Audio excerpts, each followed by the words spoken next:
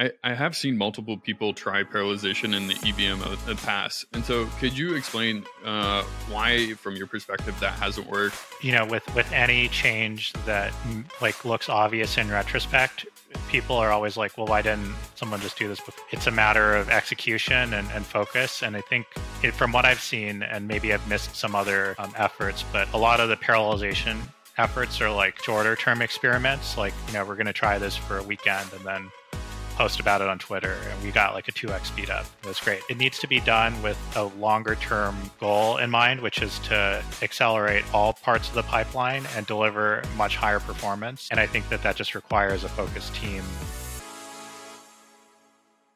Super excited for today's podcast. Today, I'm joined with Keone. He's building Monad, the parallelized EVM, new layer 1, and I'm also joined with Omar.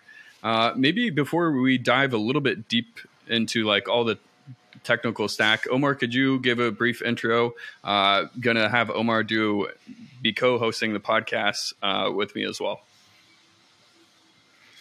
Keone, it's very nice to have you, and we're a fan of what you're building. A very brief background myself. A long time ago, applied maths, then turned that somehow into magic internet money and trading coins on the internet with cartoon characters. That turned into venture capital, and today I have the distinction of being the head of investments at Meta Labs, the team that brought you zkSync and a lot of other wonderful things. Awesome. Yeah, good to be with both of you guys today. Perfect. Well, really appreciate it. I think this is going to be a super fun podcast. Before diving into specifically what you're building at Monad, could you just also give a brief background about your history, how you ultimately got to building up until the point of Monad? Yeah, sure thing. Just to give a quick intro, I'm Keone. I started my career in 2011 in the high frequency trading space. Spent 2 years at a company called GetGo, and then moved over to Jump Trading in 2013, and spent 8 years there. It was a really great experience. Learned a lot about building really high performance trading systems. I was on a team of about 10 people, serving as quant and team lead there. So did a lot of machine learning stuff and a lot of just building high performance trading systems to go and compete in major centralized venues in traditional finance, such as the CME, Eurex exchange, other exchanges like that. And then I spent a little bit of time, like 7 or 8 months in the crypto division of Jump, mostly working on Solana DeFi, along with my co-founder, James, who was my teammate starting in 2014. We've been working together ever since then, worked together on the HFT systems for a number of years, and then worked together on Solana DeFi. Jump is a really great company. They're very thoughtful about investing in technology at a very early stage, have always been an early mover in investing in different technologies as a automated trader, and then got involved in crypto quite early. I think in 2015 or 16, they started a crypto group there in 2015 or 16, and have just been involved in the space as traders and researchers and developers for a number of years. And for James and me, we joined the Jump Crypto team in 2021 and started working on some DeFi projects there. Oh, I think you're muted. Yep. Amazing. I guess on that front,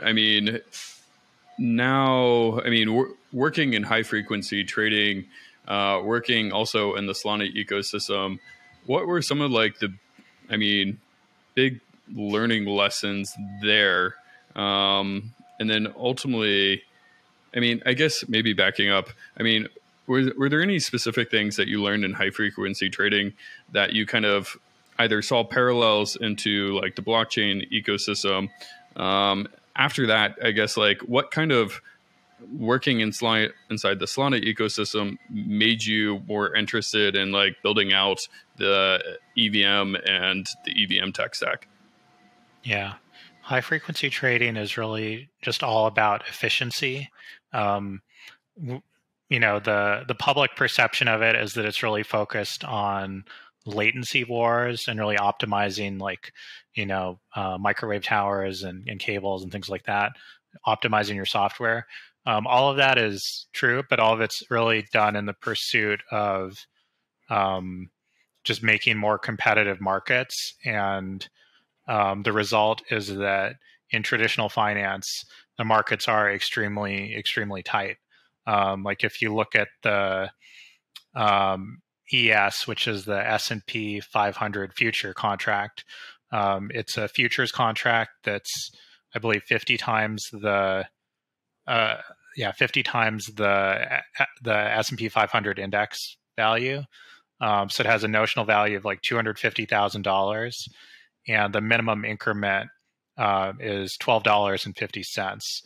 And in reality, when people make a trade, they're paying like $6 in spread on something that's $250,000. So it's just very, very small. And then in practice, the high frequency traders are competing for edges that are much, much smaller than that, like on the order of cents. So it's just really a very optimized environment, which ultimately gives all investors, retail investors, institutional investors, et cetera, a really good low-cost trading experience, which allows them to transfer risk more efficiently. And it's just the result of this really competitive war going on between different automated players to make markets as tightly as possible. And when we started getting involved more on the DeFi side, and we looked at the state of the world with respect to automated market makers and the typical slippage that anyone interacting with an AMM would encounter, we were just really surprised by how much, multiple orders of magnitude larger slippage.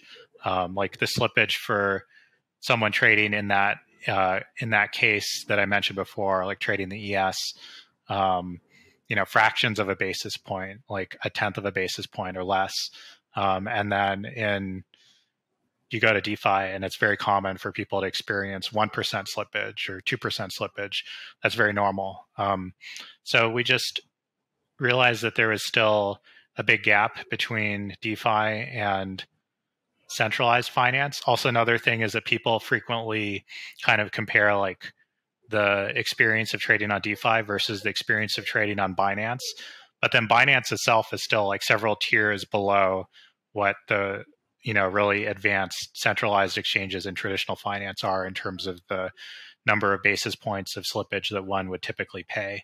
So there's just really, really a big gap, and the gap gets narrowed by making it much more efficient for participants to be able to go compete and be able to compete on making the absolute tightest markets possible, which frequently requires frequent updates because the prices are changing all the time and you're reacting to supply and demand and reacting to other exchanges. So as market makers need to be able to frequently update their quotes. And right now, the high cost of updating each one of those quotes means that as a result, they end up with just really wide spreads. Or we end up using systems like AMMs to quote markets in DeFi. So anyway, it's a really long-winded way of saying that we just see that there are kind of a lot of different optimizations that were needed in order to help decentralized finance take over the world. And they really started at the base layer. Definitely. I definitely want to get into more of like throughput and being able to set like those bid and ask on the order book aside. Like what will it take to actually get there? But before, you obviously got to see pretty up and close with Solana, kind of the Solana DeFi system. Solana was also, I believe, the first virtual machine that was also parallelizable. It has since kind of, or one of the first, many have kind of followed in suit. The Ethereum kind of in its early iterations, and still as today, single threaded. It's just a little bit more simple of a virtual machine, but I think the big innovation that you have unlocked at Monad is the parallelization of the virtual machine. Can you talk maybe just briefly, because I know numerous times in the past, there's been multiple different attempts at trying to parallelize the virtual machine. Why have those failed? And I guess, how are you doing it differently that you are able to kind of parallelize the Ethereum virtual machine? We do optimistic parallelization. So we're running transactions in parallel and always ensuring that we get the same outcome as if we had run those transactions serially. So just to be clear, there is still linearity in blocks in a monad. There's still linearity of transactions within that block. But then when we go to execute, we run transactions in parallel and roll back transactions that have their predicate actually affected by another transaction that was running in parallel as well. So maybe get into the dependency algorithm that you ultimately use in order to sort of make that assessment. The idea of, and maybe to explain to the listener, the separation between sort of optimistic execution and then having a formal ordering and guarantees before you go into execution, and the trade-offs there. Right. Yeah. I guess it's kind of like a big design decision for any blockchain about the format of transactions, and basically to what extent is there a pre-specification of all dependencies for a given transaction. So like for an example, Solana has stateless programs.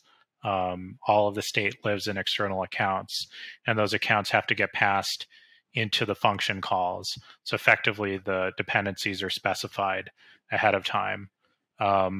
With EIP, I believe it's 2930, there's the idea of introducing access lists. So like a list of, again, like accounts that are going to be touched by a given transaction, which then could potentially be used by Ethereum to prefetch dependencies.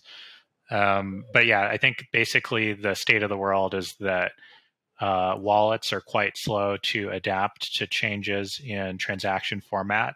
The reality of the world is that most users interact with the blockchain using MetaMask. And basically, in order to preserve compatibility with the kind of gateway that the end user is actually accessing the blockchain through, which is MetaMask, we elected to not use EIP 2930 and just handle everything on the back end on our side. So if that's the case, could an Ethereum client basically,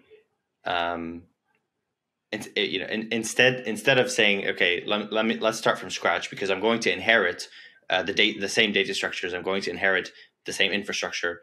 I'm going to use optimistic parallelism here. I'm not going to have true explicit state dependencies up front. Could I just implement this at the client level? Do I need a sort of new network to do this? Correct. You could implement this particular thing at the client level. And so, what, just from your experience, what has stopped the community from moving towards that in the past? I think the biggest thing is that there are multiple bottlenecks. A huge bottleneck is state access for the transactions that are being done. And this is because, even with all of the state living on SSD, pulling data from the SSD is still, I believe, like in the 10 to 20 microsecond range. And these are, there's just a lot of accesses from disk. And then on top of that, the actual state is being stored in typically a high level key value store like LevelDB or RocksDB, LMDB, MDBX. Sorry, they're all just kind of forks of LevelDB. So there's not really optimization on the state access front, which is another area where we've made significant improvements in order to be able to access state really fast. I mean, I think at the end of the day, we have a giant list of transactions. Ethereum is the what do they call it? The world computer. Like the idea is that the entire world's transactions are all going to be processed against a single node, and then we'll replicate the node to have many copies. So fundamentally, the constraint is really like how efficiently you can access all of the state that all of those transactions are depending on. And some blockchains kind of get around this by really raising the RAM requirements, because RAM is much more efficient to access than SSD. And then they just try to keep a lot of the active state in RAM. But we don't agree with that philosophy either. So in any event, I guess to go back to your question, like, yes, Ethereum clients could implement this specific optimization, but there are a bunch of other ones that all taken together alleviate all of the bottlenecks in the pipe and then allow us to pack a lot more computation into a given amount of time. And I could talk about some of the other optimizations as well, but I think I would love to learn. I mean, I have seen multiple people try parallelization in the EVM in the past. And so could you explain why, from your perspective, that hasn't worked?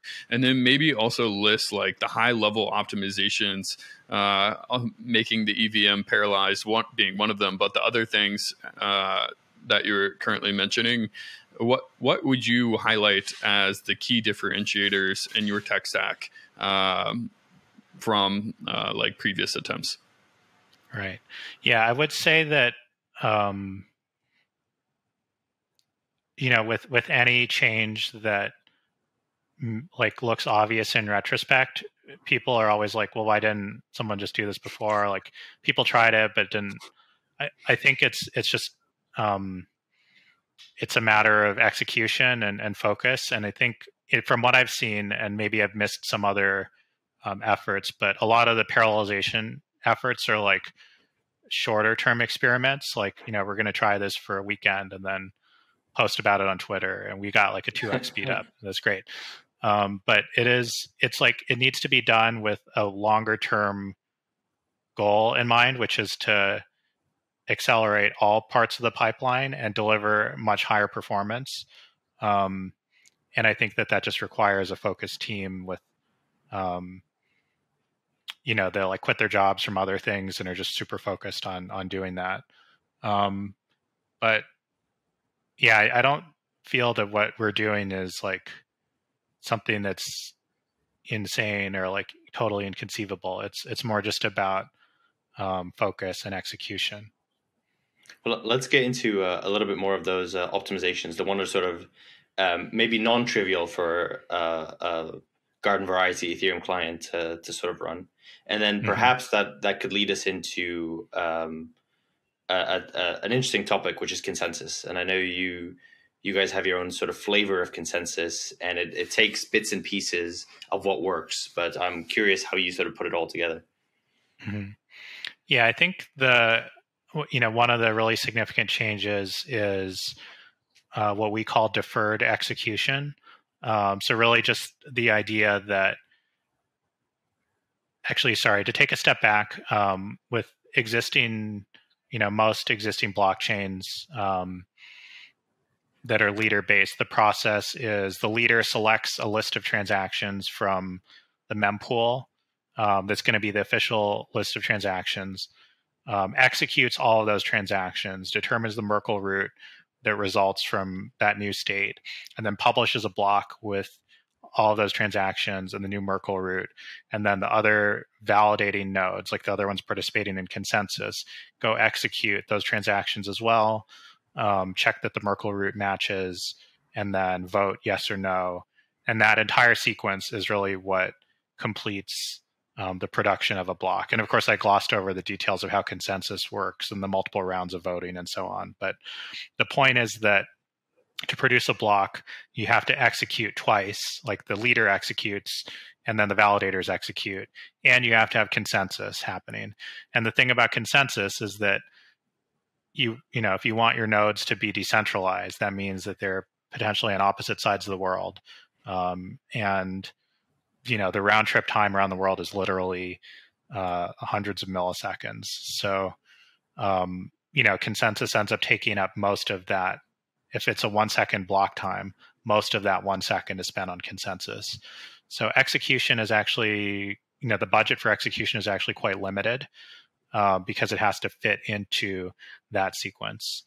Now with Monad, we actually move execution out of that hop path. So the nodes just come to consensus about the official ordering of transactions.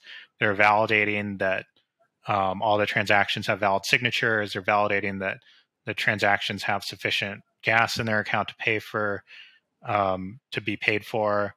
But then the execution happens in a slightly deferred fashion, like basically happening in parallel to the next round of consensus happening for the next block. So what that means is that execution is a little bit delayed. And then by the way, we just do some other things to ensure that the nodes are still in consistent state. Make sure that do other things to make sure that the API or the interface from the user's perspective is still very similar to Ethereum. But yeah, the execution is just happening in a slightly delayed fashion. And I want to just say one other thing about that and then kind of pause for a second. But, and the idea of having execution be a little bit delayed, having the nodes have a slightly delayed view of the state of the world sounds scary, but in reality, we always have a delayed state of the world. Like when you open your MetaMask, it's going and querying a node, and then that node is responding. But then in the time that it's responded, more things could have happened on the blockchain. So I think inherently, we always live with the delayed view of the true state of the world. But the true state is actually just determined at the time of consensus, because that defines the official ordering of transactions, which officially defines the state. And then execution is just revealing that state. Well, let's get into that, the bits about ordering. But let me just ask one clarification here. So do you have 2 rounds of consensus, one on execution and one on ordering? No, we have 1 round of consensus for ordering. Okay. Okay. So let's talk about ordering then. So is there a canonical way in which transactions are ordered? They're ordered using the priority gas auction method. So just, ordered from highest to lowest priority fee. But that's ultimately up to the block proposer. Correct. Okay. So this immediately opens up the age-old question of, now age-old, I suppose, MEV. Let's talk a little about MEV. Conditional on the fact that you now have delayed execution. Mm-hmm. So we see the question of how transactions get ordered as being totally orthogonal to everything else that happens. Something chooses the order, and then the nodes communicate about that order, decide it, and then execute it. In version 0 of Monad, it's a priority gas auction. In future versions, it's possible that we'll integrate with something like Flashbots, or maybe Flashbots itself, to allow ordering to take into account bundles. And basically, I think maybe what you're getting at is that with only priority gas auction, certain competitions between searchers just get settled by spam. So yeah, that's definitely quite important on the horizon. But most other blockchains other than Ethereum basically just use priority gas auction at this point with a sufficiently high gas or minimum cost, so that while there is spam, it's kind of similar to the postal service. Postal service carries a lot of spam, and it's fine. People just pay for every piece of junk mail that they want to send. And our focus is really on making sure that we can execute super efficiently, so that we can carry a lot of transactions, and then over time we'll evolve with respect to weeding out spam through a variety of different strategies. Maybe ultimately, I'm curious, just from your background, being in high frequency trading, being at Jump, it feels like you could have started a new layer 1 or layer 2 kind of with any kind of new virtual machine. Why specifically did you choose Ethereum or the Ethereum virtual machine? Was it just the existing infrastructure and tooling, or was it just tapping into that developer base? I think with any technology, it should exist to solve a very clear problem. And I think for us, the clear problem is that developers are limited in what they can build. Like most developers are EVM developers. They're using Solidity. They're using their tool set. It's kind of like the JavaScript of crypto. 97% of all TVL is EVM TVL.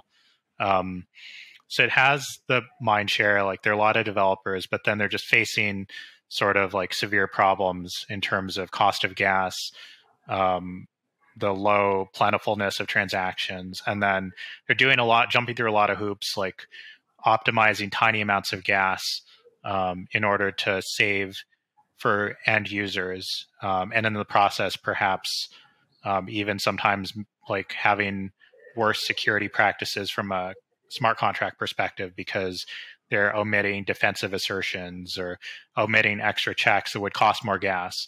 We just don't want there to be that trade-off. Like a developer should never omit a defensive assertion because it's going to cost a little bit more gas. So our view is really that we need to go where the developers are and solve real problems for them. And then at a later point in time, like in subsequent versions of Monad, we'll make additional improvements to the EVM in the form of new precompiles, perhaps some new opcodes, new VM behaviors enabled by runtime flags that'll help developers in the other dimension, which is making it easier for them to build high performance applications. So there's this interesting paradigm that we see sort of people move back and forth between basically security and gas costs, right? Mm-hmm. We have these very clear security practices that we developed over time.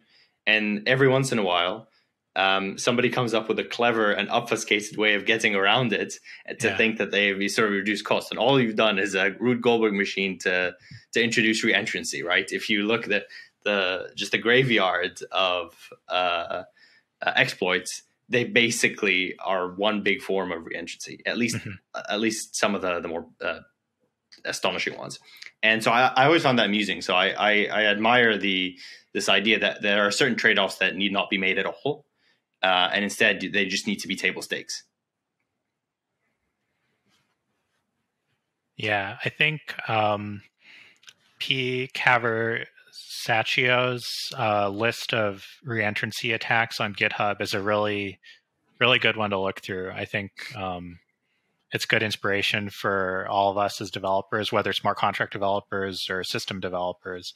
You really got to make it, so that because a lot of them are quite convoluted, and as you said, a lot of them really just result from the fact that later on down the call stack you can re-enter the same function that had been visited before, and that's like a pretty unexpected, hard to think about thing.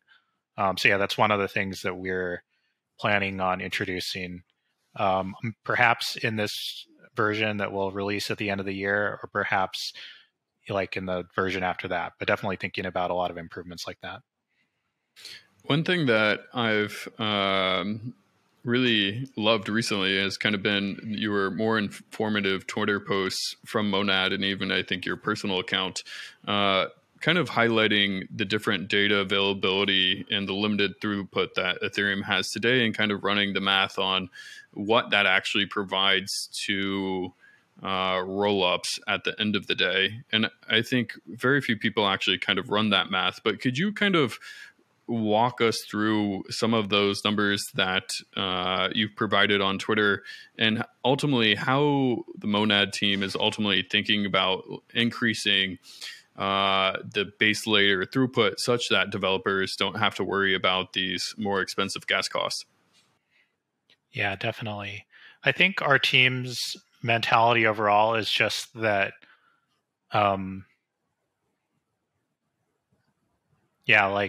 for any design that we're considering, we just have to run the numbers and use common sense. And I know it's hard for everyday users because there are just so many. They're like inundated with so many different ads for different projects, and it's hard to cut through the noise. But I think at the end of the day, The like rollups are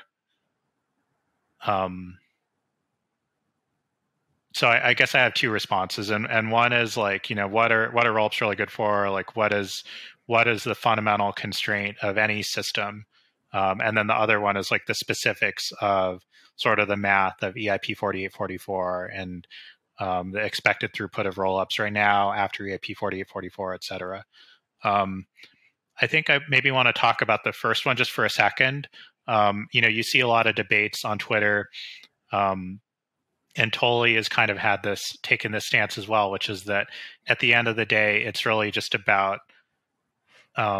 decentralized data storage and like how efficiently your network can propagate information about transactions through a decentralized network, which can then, like the individual nodes can then go execute using whatever runtime they have, like in Solana's case, the C-level runtime with et cetera. But the constraint is really like just how much data you can propagate through the network. And so I think people who have like sort of very fantastical like beliefs about what rollups will be able to achieve aren't, like, at the end of the day, the constraint is really the data availability, like the amount of throughput you can have to like propagate a bunch of transactions through a decentralized data store. Now, if this data store is not decentralized, then you can probably get a lot more throughput, but then that really subverts the actual purpose of what we're all doing here. So I think, some of the frustration that you see in some of his posts is just that like people apply sort of like a fantastical standard to like the possibility of rollups while not looking at like what existing systems like Solana can do right now. And I don't want to put words in his mouth, so I think I'll probably just go back and look at Twitter to see what he said. But it's like, if there is really a magical thing that can deliver all this data availability, then like Solana will happily use it. And so it's really about like the efficiency of propagation of data through the network. Yeah, I mean, I definitely agree with that. I think ultimately it took me personally a while to learn about kind of these core bottlenecks, and as you mentioned, data availability being one of them, or kind of the key thing that really unlocks scalability to the masses. And ultimately today that's very limited, less than typically in the megabytes per seconds of data. I think eventually it'll get to gigabytes and then probably further pushed upon that.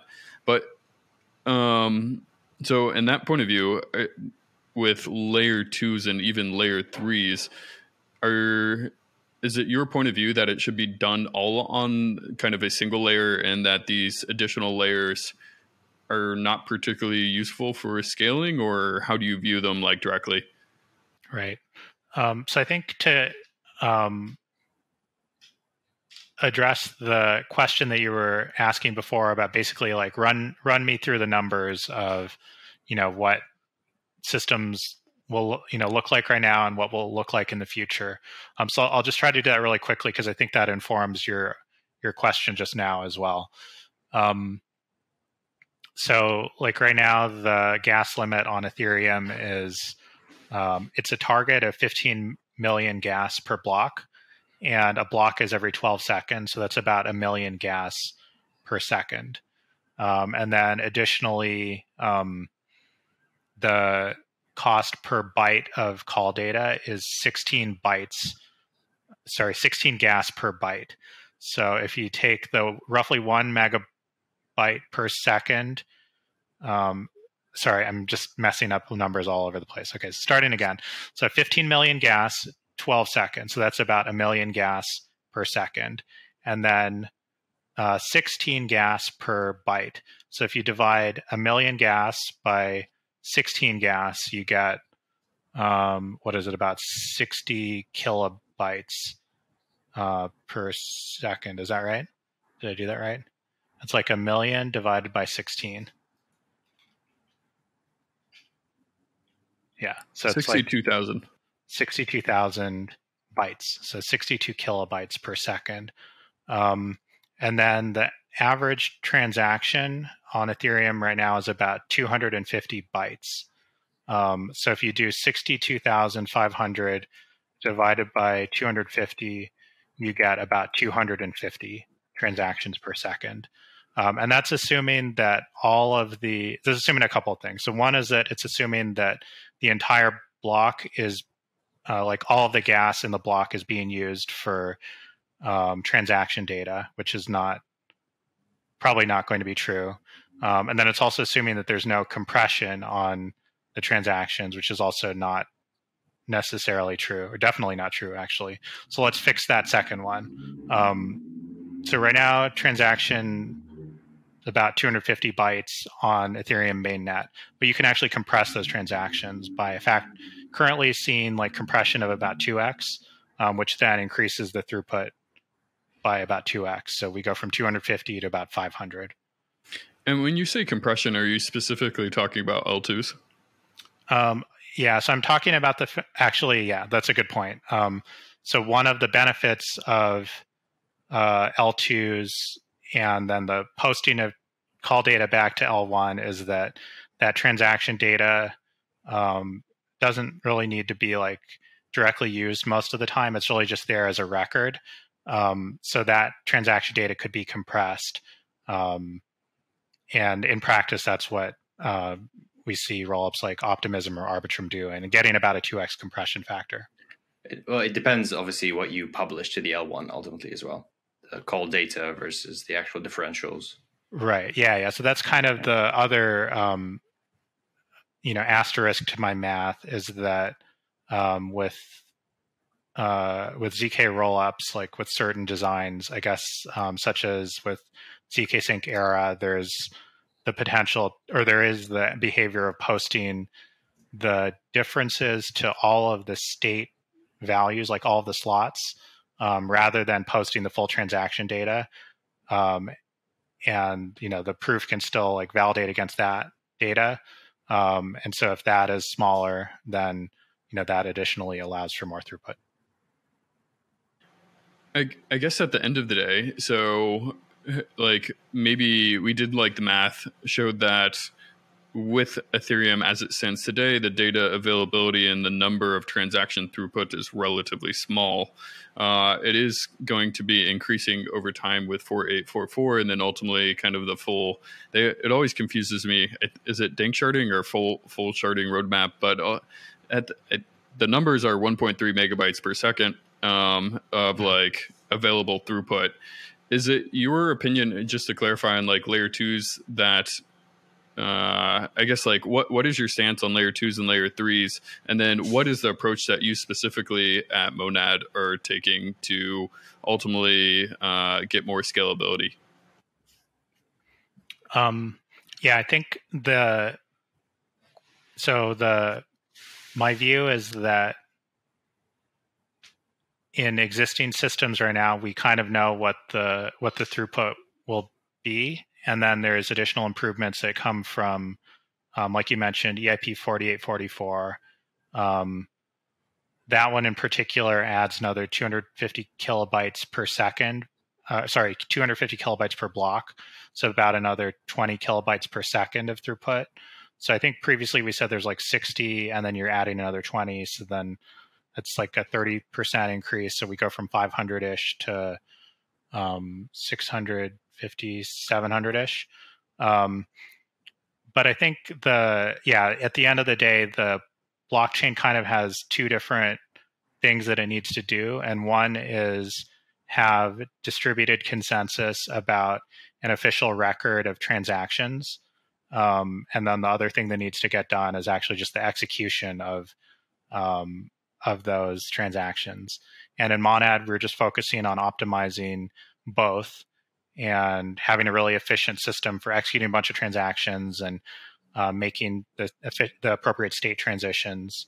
And we also do that by just making improvements at the algorithmic level so that then all nodes that are running the system can anyone can run that kind of node and directly just query that node for like the values of whatever account they want to know about, or any contract, any state variable there. I think there are a lot of other systems that are being developed that have certain advantages as well. I think the main advantage of a rollup is that you can move computation off-chain, so it enables the potential for much more complex computation to happen. Like if you imagine inverting matrices or just doing like a bunch of, I don't know, updating neural nets, or it's just something complicated. Like it is kind of inefficient for that to be run on every single node. So there is the potential that it could just be run in this smaller set of nodes. And then that other environment just is kind of like a side environment to do a lot of computation. And then the bridging is still clear whenever users need to transfer assets back or forth from that specialized environment.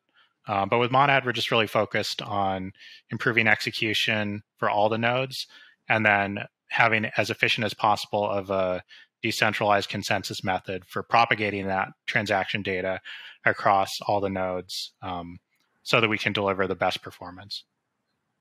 So on consensus, you do end up using just out of the box Tendermint, or I know you have some improvements on that as well. Yeah, we use the Tendermint algorithm right now. It's like the Tendermint paper, but not the Cosmos SDK implementation. That one has a lot of inefficiencies, like places where one component is talking to another one by polling it, and like that introduces latency. There's inefficient data structures. Yeah. Yeah. Well, actually, let's talk. This is the question that Logan loves to ask, but never ends up asking. Overhead costs, messaging between nodes. So, is there any improvement there as well? Yeah, we have some improvements coming from making block proposals just refer to transaction IDs instead of including the full transaction data. I believe some people refer to this as like shared mempool. So, like the idea that we propagate the transactions through the mempool. We have a lot of improvements there as well, improving the P2P network for propagating transactions through the mempool. But then when all of your nodes actually have records of those transactions already, then you can just communicate a proposal as a reference to those transaction IDs. And then is there a small subset of nodes that you can query? So there's this idea of like a sparse node, or a node that doesn't have to, because we're already saying something about dependencies. I'm not necessarily interested in all state, just a subset of state that sort of sits in the corner and doesn't interact with the rest of the state. So is there like a distinct class of nodes that you can use for, let's say, for querying or for quicker partial synchrony with the canonical chain and so on? We don't have something like that. That's an interesting idea, but haven't done anything like that. So I guess at the end of the day, I want to like ultimately relate some of this back to like the user standpoint. We have gotten fairly technical and even on the developer side of things.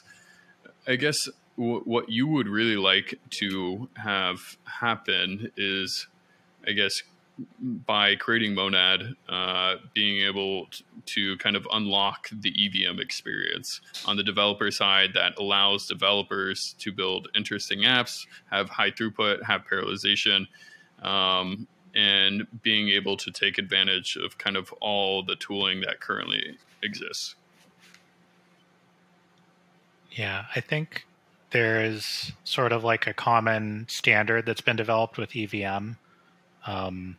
Really has a strong network effect. Like a lot of the applied cryptography research is being done in the context of EVM as well.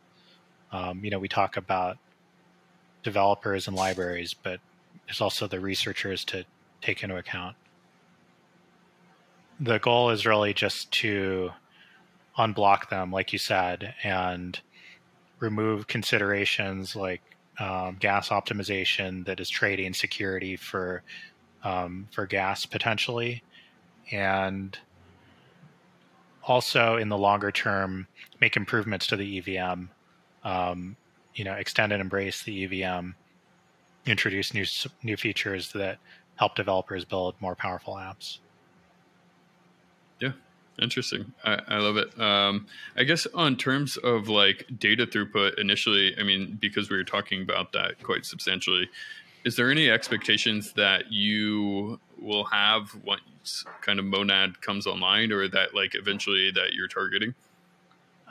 In terms of the throughput through the network? Correct. And how it translates ultimately to TPS. Yeah, I think ultimately the network throughput is really going to be the driver of the terminal TPS for a given chain. There'll be probably many chains, like there'll be many monad instances, each with its own connected set of validators and a bunch of apps maybe that are related to each other that are all in that instance. Our goal and our focus is right now our expectation is 10,000 TPS for typical transaction size and complexity as Ethereum mainnet right now. But I think in the long term it'll go up as we're able to make additional improvements to the P2P layer and the messaging propagation. These different instances, are they related to each other in any way? Well, I was just referring to like the fact that that's kind of like my mental model for how like what the end state for blockchains is a bunch of different instances, like the way that there's Polygon supernets or Avalanche subnets. Like they're just separate instances of shared global state run generally by separate validators. We see that as part of our long-term roadmap, but I think it's too early to speculate on like how many such instances there will be right now.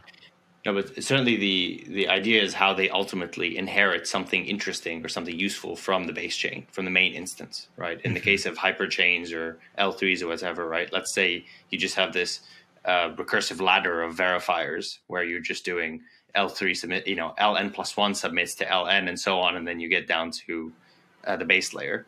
Is this something that you're considering, or are we basically talking about separate chains? I think it's just too early to say right now. We have to focus on the first monad before we. But I think the things you said they make sense. Interesting.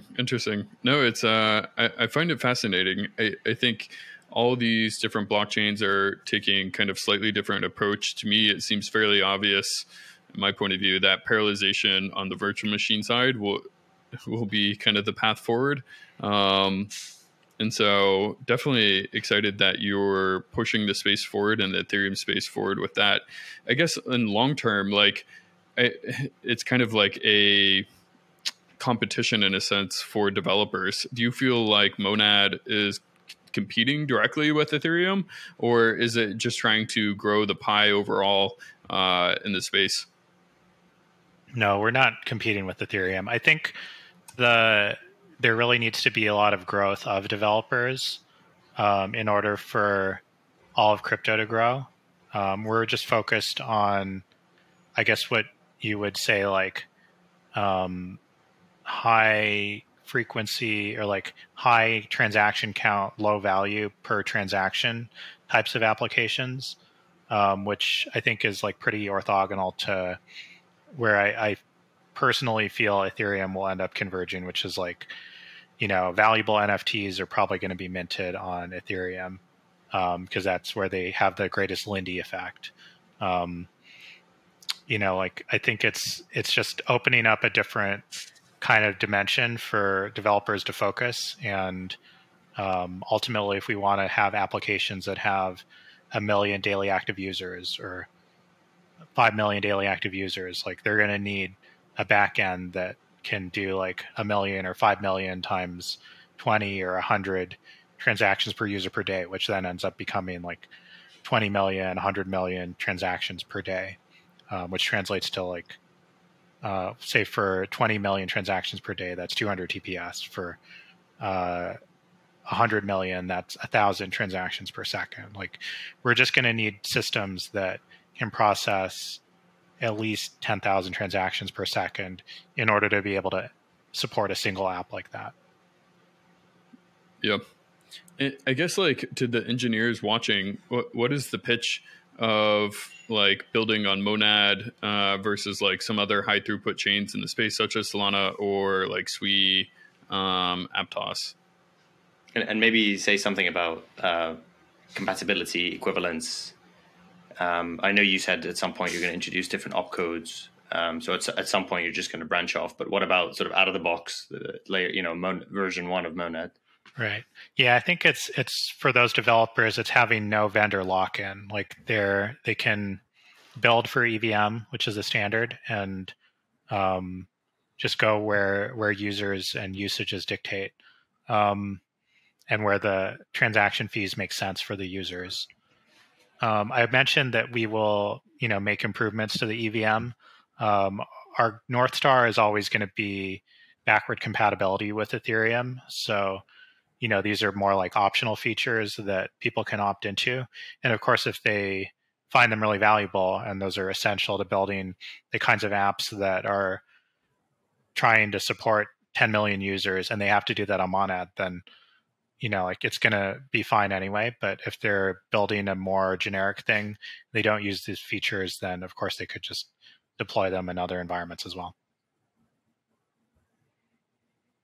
I think there's a future in which a lot of the improvements that are done, especially the ones that we talked about at the beginning of the podcast, the ones that are relatively simple to implement on the client side, I think it ends up being implemented. There's no reason, in the same way that when you see something that's so obvious that somebody ends up actually building it, there's no reason not to adopt it. So I think there's certainly a positive sum game being played. Yeah. We definitely intend to push changes back to Ethereum as EIPs, although, we don't know if the community will accept them or not. That's like another game. But I think having another environment where it's already implemented and where developers are taking advantage of that feature, that's a really, it actually makes it a lot easier to push forward improvements to Ethereum. Well, speaking of, there's this question I always like to ask, and it's more on the negative as opposed to the positive, like what you would subtract. If you had a magic wand, what would you remove from Ethereum today? And by magic wand, I mean you wouldn't introduce anything that would basically break consensus or produce some sort of crazy runtime error. And the answer, just to anchor this, the answer I usually get is the wretched ERC20, right? This is basically the one I always get. I'm curious your take. Yeah, I mean, it would be nice to have a canonical token standard without the possibility of like, partial burn on transfer or like all these weird things that then introduce edge cases for apps that are on top of them. But I think if I had to choose something else, I would probably say self-destruct, because I think it just introduces a lot of like sort of weird state dependency issues. But I think that's been deprecated now, or at least nobody uses. Did they get rid of that? I haven't seen a lot of instances. Interesting. Yeah, okay. Maybe we have to check. Yeah. Okay, yeah, I'll have to check. Maybe my wish has already come true then. The other thing I was a little bit curious about is, I guess over time, the other thing that a lot of blockchains today at least debate upon is kind of the number of full nodes that I guess is sufficient to say you're decentralized, and then also kind of what hardware or what is the appropriate level of cost for a specific hardware. Could you share a little bit more on your thoughts around like what you're ultimately trying to achieve on like the full node sides, and then what nodes from the what are the nodes running from the hardware perspective? Our expectations are actually pretty similar to Ethereum's. It's like a 8-core CPU, 16 gigs of RAM, 2 terabyte SSD. I think that one, like Ethereum in previous times, has opted for a smaller SSD, but 2 terabytes is like $250 right now, so it's pretty reasonable. and then 100 megabits per second of upload and download network bandwidth. And so I guess like the big thing that you differentiate there from like a core Ethereum, and this goes back to like increasing throughput, is just the bandwidth speeds on upload and download. Right. Makes a lot of sense. No, I really, I mean, if anything, now I've kind of become a high throughput maxi, just because of I really like data availability and being able to post a lot to things on chain, whether it's an L2 or just doing a lot of reads and writes. Maybe getting back to like the original question of like high frequency trading and being able to do like mini bids and asks on chain for different order books. What's kind of the throughput expectations, either in terms of TPS or just like bandwidth required, do you think, to bring those bid and ask spreads to, I would say, as close as to comparable as like high frequency trading as possible? So yeah, I guess there's sort of two answers to that question, and one is related to the cost of each update. We think that the cost of each update needs to be a cent or less, which is also true in Solana, like for Serum or now OpenBook. Like the more expensive it is, the less that market makers are going to update their quotes, which then means that they're just going to have to quote a little bit wider so that they don't, like the fair value will wiggle a little bit more without them making changes. But yeah, the numbers are kind of like, at a tenth of a cent, then if you send 50 million orders a day, sorry, did I get that right? 50 million orders per day. It's $50,000 per day. 50 million orders per day is kind of like the, let's see. So let me back up a little bit. So in centralized exchanges, like the most liquid ones, with the most number of participants, you could see like 10 million orders per day. But of course, it's like the number of orders is elastic. Like if that's because you charge 0 cents per order. So if you charge a tenth of a cent instead, then maybe like that 10 million would become 1 million or something like that without too much of an effect on the liquidity. So yeah, we sort of think that like $50,000 per day worth of fees being expended by major participants to support like 100-ish markets makes sense. That's $50,000 divided by 100. It's $500 per day per market, so that's not too bad. So that's one answer, is like a tenth of a cent. But then I think the other thing is actually just like if you're trying to build an exchange, then you need to have like real natural users. Like for any exchange, there's kind of in our HFT days, we would talk about like HFTs versus naturals, and naturals are just there to like transfer risk, to like buy AMC stock or sell Bitcoin or whatever. You really need. Is that what you call? Is that what you call a noise trader? Naturals. That's what I would call it. Yeah, I guess different people have different names, but just natural participants. So at the end of the day, if you want to build a really good exchange, you need to have, a lot of it is about user onboarding and user experience. And so when I sort of reflect on like the Solana and Serum, Serum actually did like kind of offer that in the sense that the transaction fees are less than a cent per transaction. But the problem was really just like user acquisition, and it's a little bit of a chicken and egg problem. You need a lot of liquidity so that the spreads are tight, so that users have a good experience. And then you need that liquidity to then beget a lot of users that are taking advantage of that, and you get a good virtuous cycle. And I think one of the problems with Serum is that the Serum token, there's like a lot of stuff in the news now about how like, Alameda actually just owned all of the Serum. Like that's not good. So really, I would say that a successful on-chain limit order book launch would involve kind of like redoing the tokenomics, like having the distribution be such that that token can be used to incentivize market makers and real participants to go take advantage of this. And then that could bootstrap into a successful ecosystem. But to be fair, all major centralized exchanges, forget crypto for a second, and they also require significant bootstrapping, but they do this with off-chain agreements. Basically, they do this with requiring people to be there, and there are certain legal contracts in place, and there's a certain amount of liquidity that you need to provide, and there are the concept of rebates, right? The idea of LP tokens is not new, right? So there are lots of structures in place that you need to bootstrap. However, the interesting bit is the market makers don't usually have equity in the exchange, which is something that's sort of counterintuitive, because in crypto, when you do any sort of liquidity rewards or liquidity mining, you're basically giving someone something. I don't know what it is that you're giving them, but something that resembles some sort of pseudo equity at the actual exchange. So there's something funny about the bootstrapping model of on-chain order books that I think is different. So what do you think about that, specifically given your background?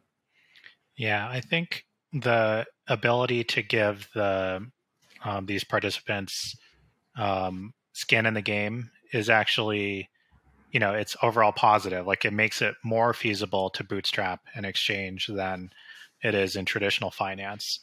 But that is just, so if you're asking like, why aren't there a ton of like successful DEXs given that possibility? The answer is twofold. One is that it's really, really hard to launch a centralized exchange, like really, really, really hard. There's like hundreds of failed exchanges, and at Jump, we would make markets on exchanges sometimes that ultimately ended up failing. Like, they just weren't able to get enough taker flow, enough natural flow to really get off the ground. So you're going from like, I don't know, really low odds of success to like higher chance of success when you're armed with the ability to incentivize the market maker or the participants that are making continuous two-sided markets. But I think the other factor is just that, like, you need a confluence you need the stars to kind of line up. Like, you need lots of users, you need market makers, you need cheap fees. From the perspective of Monad, what we're bringing is low-cost EVM compatibility, which we think will make it easier for users to use and easier for developers to build, the developers building that exchange to build, and potentially easier for market makers to interface as well, because it's also EVM. So I think it's like part of the reason it hasn't happened is like it's hard, and then the other part is that you do need all these prerequisites, and we're trying to help line up all those prerequisites. If there's one piece about user experience that's missing today, even from centralized exchanges. So let me ask you the question in two ways. One, let's talk about DEXs, and the other, let's talk about centralized exchanges. Mm-hmm. What is missing fundamentally on, I guess I don't want to name any centralized exchanges today because everybody seems to be in hot water, but you know what I mean? Well, I think, the killer features are capital efficiency, aka margin. And then I guess specifically, if you want to get advanced, it's portfolio margin. It's like, being able to go long one coin or one perpetual and then short the other one. Using the P&L of the entire account. Right. And I think that's just quite complicated, because I believe that even with centralized exchanges in traditional finance, when they allow margin, usually the risk calculations are, it's like someone is using a spreadsheet to compute like historical correlations between like Microsoft and Google, and then saying like, okay, I guess it's okay for this person to be like long one and short the other, and we'll give them like credit for 60% of their, it's like, really, it's not very precise either. So, and then it's just tricky in crypto when a lot of the assets have much higher volatilities, and you could have like random things like mobile coin on FTX happen where like the thing goes up by 10x. And so I think it's just. So wait, you're saying that VAR doesn't work? Is that what you said? Is that what you're saying? I would say that it's probably better to have something where like there's more like a real time like observation of the available liquidity, so that then margining can be done based on the real time state of the book, so that then we know like if we have to stop out this person by closing out their short position, like this is how much of an impact it'll have on the market. But that's a very tricky problem because then, like that could then trigger further liquidations, which then further move the price. So it's all very, I don't know. I guess what I'm saying is it's all stitched together in CFI and TradFi as well. And anyway, that's just like, that would be the dream. That would be the dream, would be to have portfolio margining. And I think, but even just more generally, allowing people to take leverage is really the killer feature. But maybe do you to think ask just because of time, asking kind of like the final question for like 2023, on a high level, I mean, maybe two questions. When do you plan to kind of go live, or how's kind of the testnet progressing? And then for the remaining of the year, what specifically are you looking forward to? Testnet is progressing well. We're just, as a team, working super hard to ship the testnet as soon as we can. Currently, we think in a couple of months. We're targeting end of year, like December, for mainnet. But we'd like to allow for enough time to have like 6 months of testnet, so it might be a little bit after that. And then for me, and for our whole team, like just excited about partnering with builders who have ambitious plans to build real apps that provide real utility for normal non-crypto natives in addition to crypto natives. And just excited about the sort of like the open design space coming from much cheaper gas. Definitely agree. Well, thank you so much. Really appreciate you joining us. Hope you had as much fun as we did, kind of going in the technical deep dive, and excited for what is to come. I too am very excited for what engineers can ultimately create once gas is much cheaper. Awesome. Yeah. Thanks so much for having me.